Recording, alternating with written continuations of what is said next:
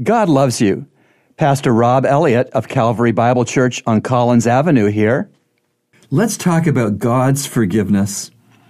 Colossians 1:14 says, "We have redemption through His blood, the forgiveness of sins." The Daily Bread writer writes, "It was New Year's Day, 1929. The University of California at Berkeley was playing Georgia Tech in college football's Rose Bowl game. Roy Riegels, a California defender, recovered a Georgia Tech fumble and then turned and scampered 65 yards in the wrong direction. One of Riegels' own teammates tackled him just before he reached the wrong goal line. On the next play, Georgia Tech scored and went on to win. From that day on, Riegels was saddled with the nickname Wrong Way Riegels."